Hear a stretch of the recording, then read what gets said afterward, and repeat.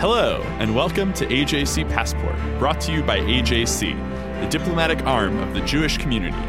Each week, we'll chat with experts from around the world to help you better understand the week's headlines and what they all mean for Israel and the Jewish people.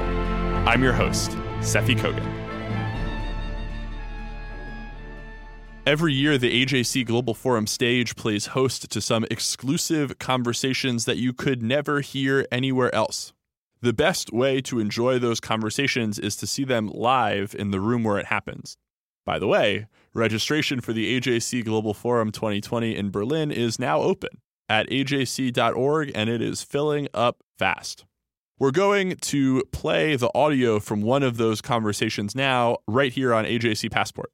Without further ado, here is Addressing the Rise of Global Anti-Semitism, featuring Ambassador Ilan Carr, U.S. Special Envoy to Monitor and Combat Anti-Semitism, Member of Parliament John Mann, who chairs the UK Parliament's All-Party Parliamentary Group Against Anti-Semitism, and Michael O'Flaherty, Director of the European Union Agency for Fundamental Rights. The conversation was moderated by Director of AJC Europe, Simone Rodin-Benzaken. It is my honor to introduce to you our three distinguished guests today. I would like to call in John Mann, the member of the Labour Party, Member of Parliament, and the chair of the All-Parliamentary Group Against Anti-Semitism. Second, Michael O'Flaherty, the director of the European Union's Fundamental Rights Agency. And last but not least, Ilan Carr, who is the US State Department's Special Envoy to Monitor and Combat Anti-Semitism.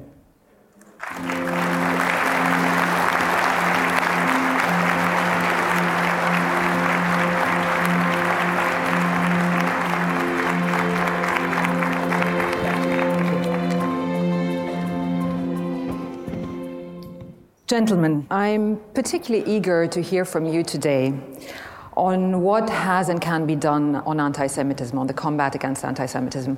You heard from Ron earlier on the day after. As you could see in the video earlier on, AJC was indeed the first organization, the first Jewish organization, but even organization to really alert European governments that anti-Semitism was back, that it was rearing its ugly head again, at a time when honestly most European government leaders wanted to hide theirs in the sand, when most people would say that what we as Jews in Europe were experiencing was in fact not anti-Semitism, but hooliganism or criminality. Now, I think today we find ourselves with a certain paradox that fast forward nearly 2 decades, most government leaders, most politicians in Europe understand that there's a problem of anti-Semitism. You have speeches from Emmanuel Macron, the French president, from Angela Merkel, from Prime Minister Theresa May, clearly condemning anti-Semitism. But on the other hand, as we could see in the video, as we heard from Ron, the reality has not gotten better. Maybe to some extent one could say that it's gotten worse. How do you explain that paradox? And also looking towards the future, sort of maybe just as an introduction, what can be done? If I maybe start with you, Michael, easy question. Yeah, well, the first thing, we do need the hard evidence to back up these statements that things are very bad and getting worse, and they are very bad and getting worse. We've established that through the largest ever survey of its kind ever carried out on the incidence of anti-Semitism across Europe. What we also see is that it's quite different from country to country in the EU member states. But turning to what can be done, look, we've got great rhetoric. You've mentioned impressive speeches. We don't see the serious commitment to make anti-Semitism a top priority at the national level in enough places. And what does that mean in practice? It means being tough on crime, prosecuting crime against Jews, prosecuting hate crime. It means supporting victims. Jews don't report the incidents because they don't have confidence that they're going to be treated with respect. What's the percentage on that you evaluate in terms of reporting? It's very low. About 80% of incidents are not reported. 80. This means that the official figures entirely understate the situation. People are afraid to go, as one person said to me, why report anti-Semitism to an anti-Semite? So there's a tremendous business of building up confidence and trust in the security and the police forces. But when the reporting is made, we don't see enough serious investigation and prosecution. The cases aren't arriving in court. People can get away with it. We need to invest more in providing basic safety. It's outrageous that in some European countries, the state charges the Jewish community for enhanced security. That's not acceptable. It's a basic right in any society to be kept safe. Finally, we have to invest in education and awareness raising. 70% of Europeans told the European Union recently in a survey that they don't know enough about Judaism. And that's from the non-Jewish community, saying it wants to know more. We have to reinvest in education and awareness raising and teaching about the Holocaust. All of this has to be brought back to life again in a fresh, new way. Thank you. John, can I... yes, of course. Absolutely. Can I maybe turn to you exactly on that question? You have been in that field of expertise for a very long time. Why is that paradox, first of all, and what is it that can be done? Politicians need to act, not just talk. That's why there's a paradox. And I think what's needed, I'd use two words. The first is consequences. Every time there's an anti-Semite acting in any way, there need to be consequences for that person or for that organisation. If there are no consequences, then it will spread and it will deepen.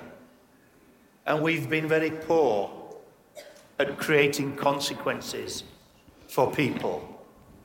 So, for example, in my own political party, I raised the money for the legal action that's gone now to a full Human Rights Commission investigation into institutional anti-Semitism. We'll see what happens with that. But it gives a clear message. If you fail to act, there will be consequences.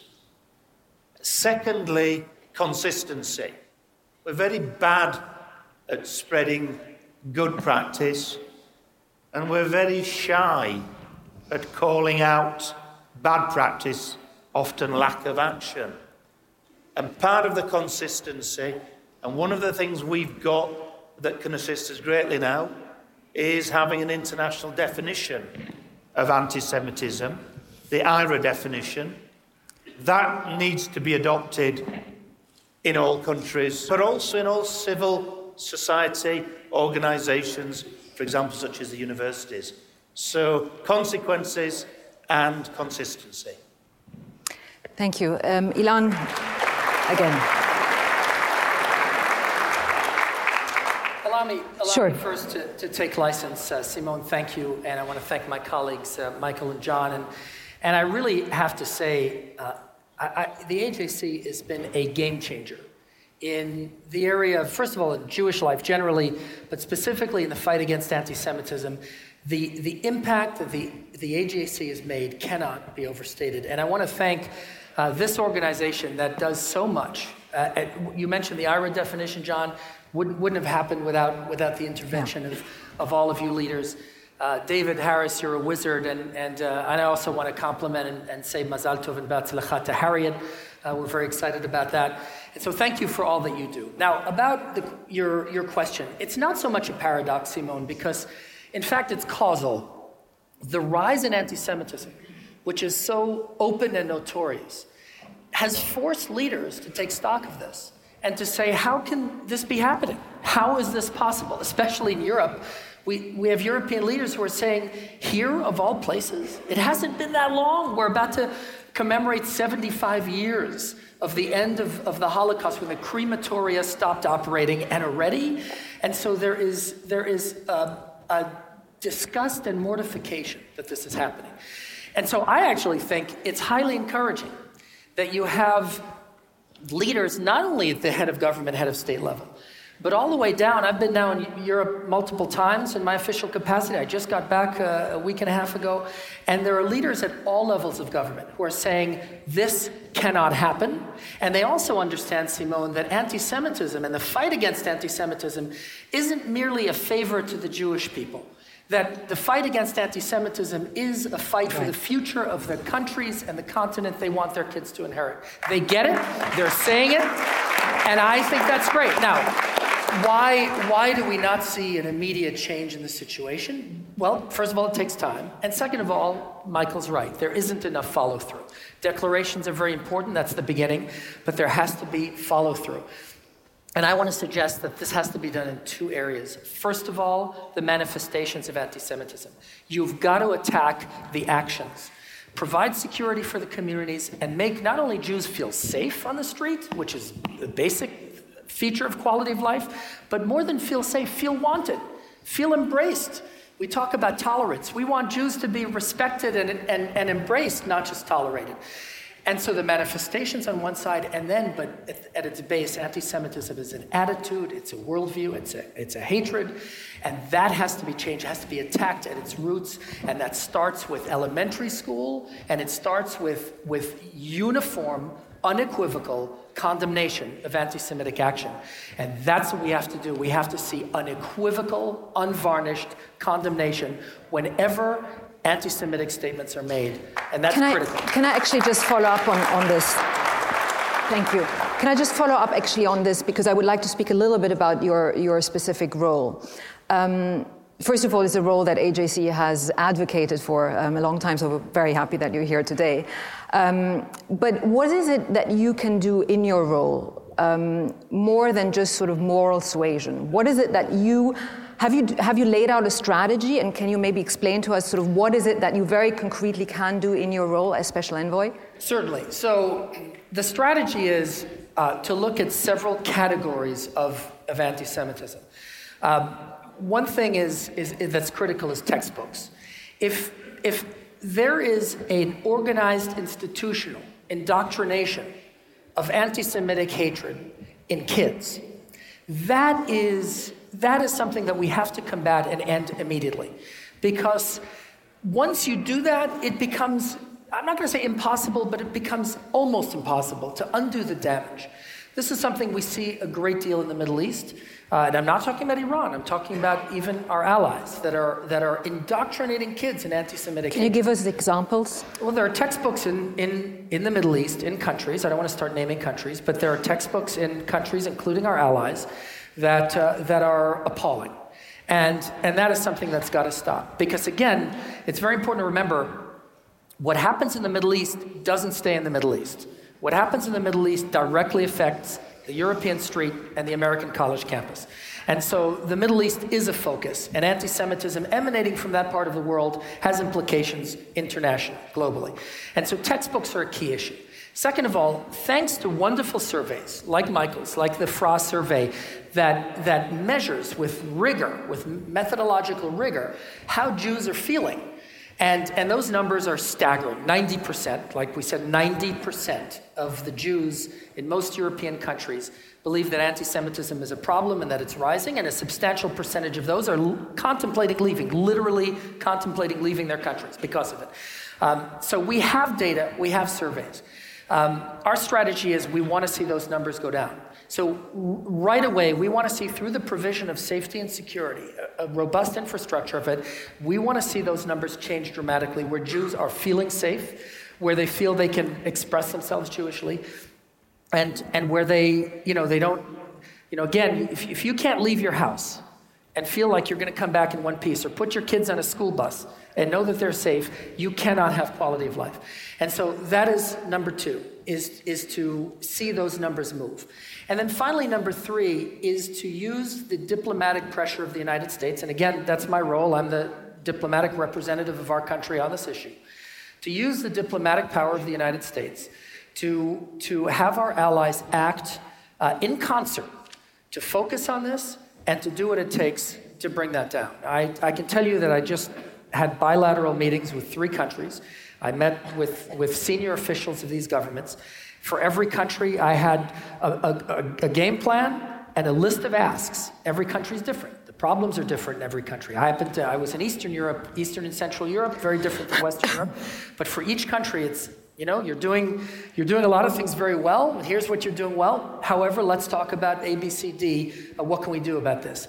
And I'm happy to report that both because everybody realizes that anti-Semitism is a problem today, and because the United States is respected in the world and has clout in the world. For both those reasons, when I meet with our counterparts, the response I get is, okay, we understand you care about this, and we understand not only that you care, but your boss and his boss cares about this, and so let's see if we can make this happen.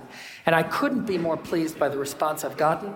Already one country complied with a specific request I made. They dropped a piece of legislation. So it wasn't a small ask. It was a piece of legislation that was about to be introduced. The country dropped that piece of legislation. That was one of the things I requested. And so we're getting work done. We have a lot to do, but I'm actually optimistic. And if I weren't optimistic about our chances to improve this, I wouldn't have taken the job. Thank you. Thanks, and thank you for your work.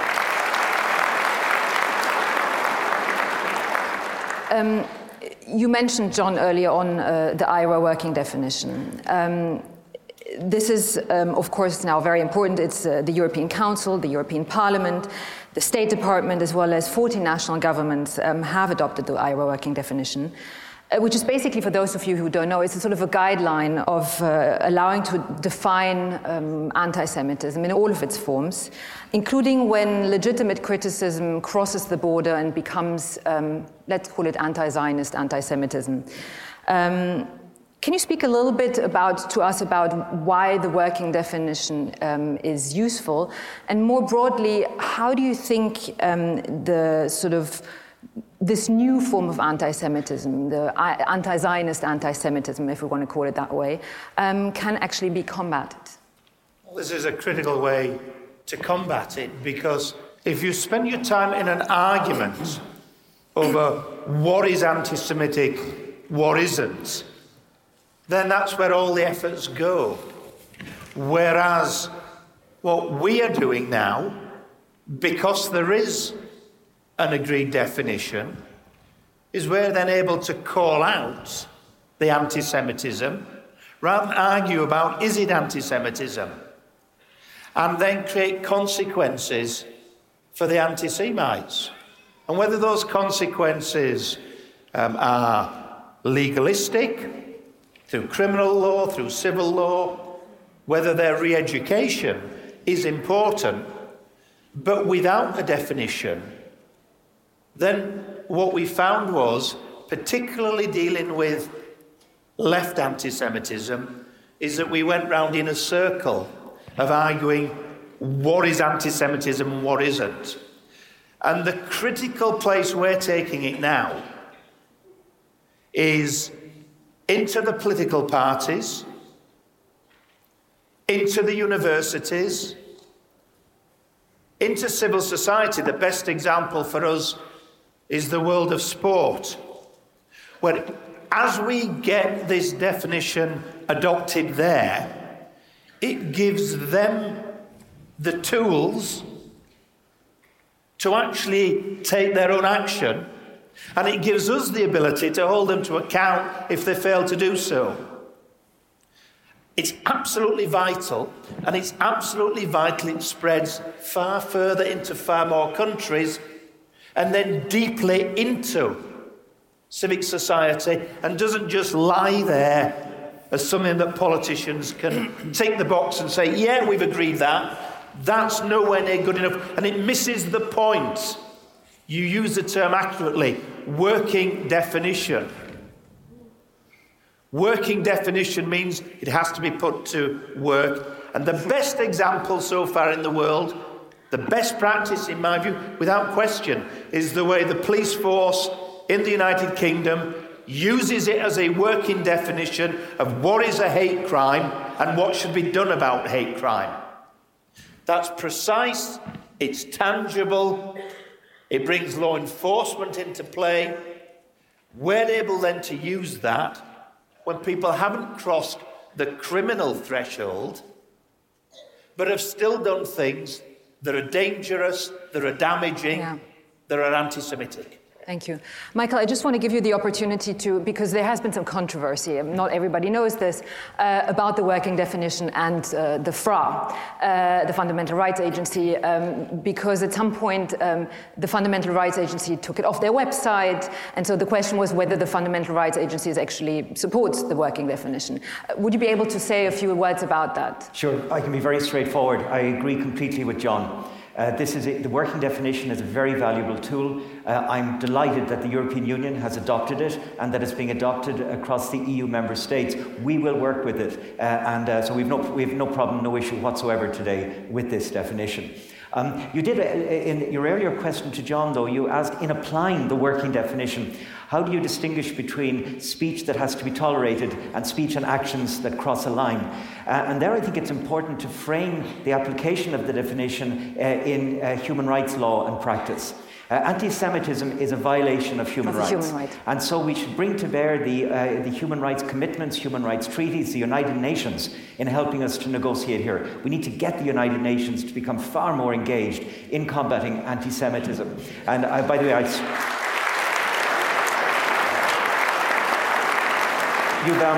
You've mentioned the important work of the AJC and getting things on the agenda. I'd mentioned the work of the Jacob Blaustein Institute, which has done so much in strengthening the capacity of the UN to respond to human rights abuses.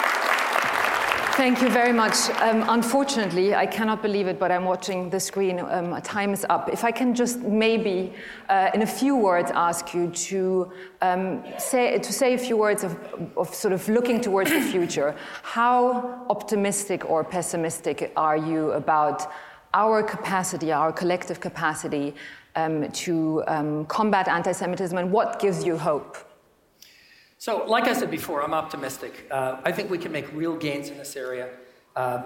Things are bad, no question about it, but there is widespread appreciation that this has to change. What can we do about it? I'll tell you, I think one of the most important things that we can do in this room is unite. The Jewish community has to be united and cannot fight over what is or is not anti-Semitism. I will tell you that the fastest growing kind of anti-Semitism today is the anti-Semitism that clothes itself in the language of Israel hatred and anti-Zionism. And we've got to appreciate that. We've got to fight it. The German Bundestag just voted that BDS is anti-Semitism. And not only anti-Semitism, but they said, that's right, but they said it reminds them of the Juden boycott of the Nazi era. That's what they said. That's the Bundestag. We've got to unite around that, and we have to say we are going to fight anti-Zionism everywhere it rears its ugly head. BDS is anti-Semitism. Anti-Zionism is anti-Semitism. We've got to move forward together and oppose it, or else this is going to inundate our college campuses and the European street and circles of intelligence. Thank you very much. Michael, few words. Thank you. I'm not as optimistic. It's getting worse. We have a long way to go, but we've no choice. And it's not just a struggle for Jewish community. It's a struggle for the whole of our societies. Combating anti-Semitism is a test of our civilizations. If we fail it, our civilizations have failed. Thank you. Thank you very much. John. The situation's far worse than it was, and not just in my country. The death threats I get, my family gets, come from the left, they come from the right, they come from the Islamists, and there are plenty of people who get far worse than me. I'm neither optimistic nor pessimistic. I'm realistic. And that's why I like the AJC. The AJC internationally is our best partner for my organisation. And the reason for that is the AJC has always been the most honest organisation that I've seen. Honest about how bad the problem is, but never overstating any example. Honest is critical, and I suppose I tinge to optimism because when I look round the room, I don't see 2,500 delegates.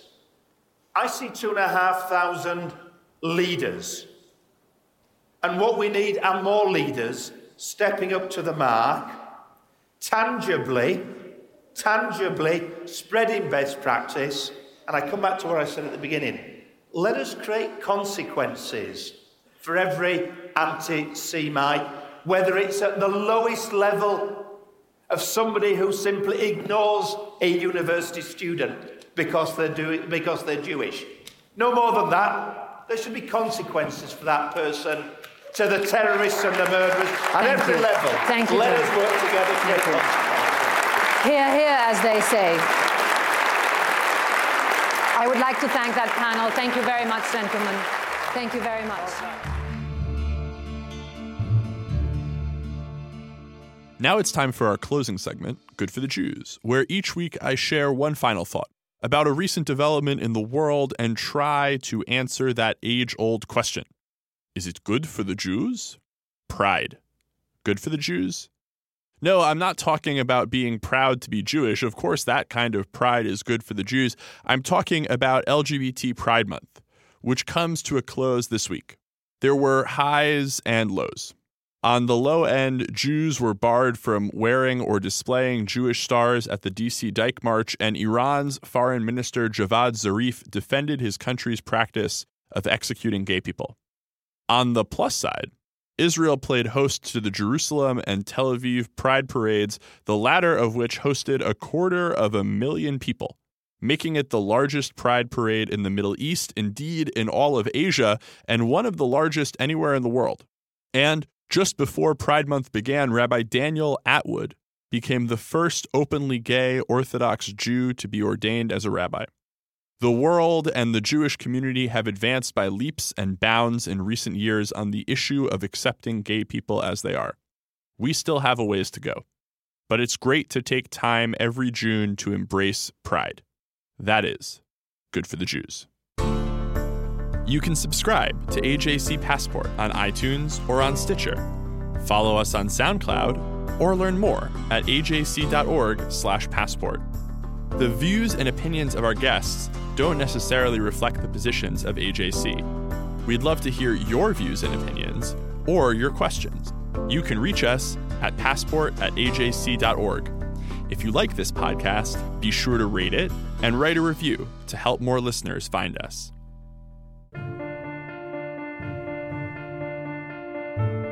Thank you for listening. I'm your host, Seffi Kogan. This episode is brought to you by AJC, the American Jewish Committee. Our producer is Kukang Do. Our sound engineer is TK Broderick. Tune in next week for another episode of AJC Passport.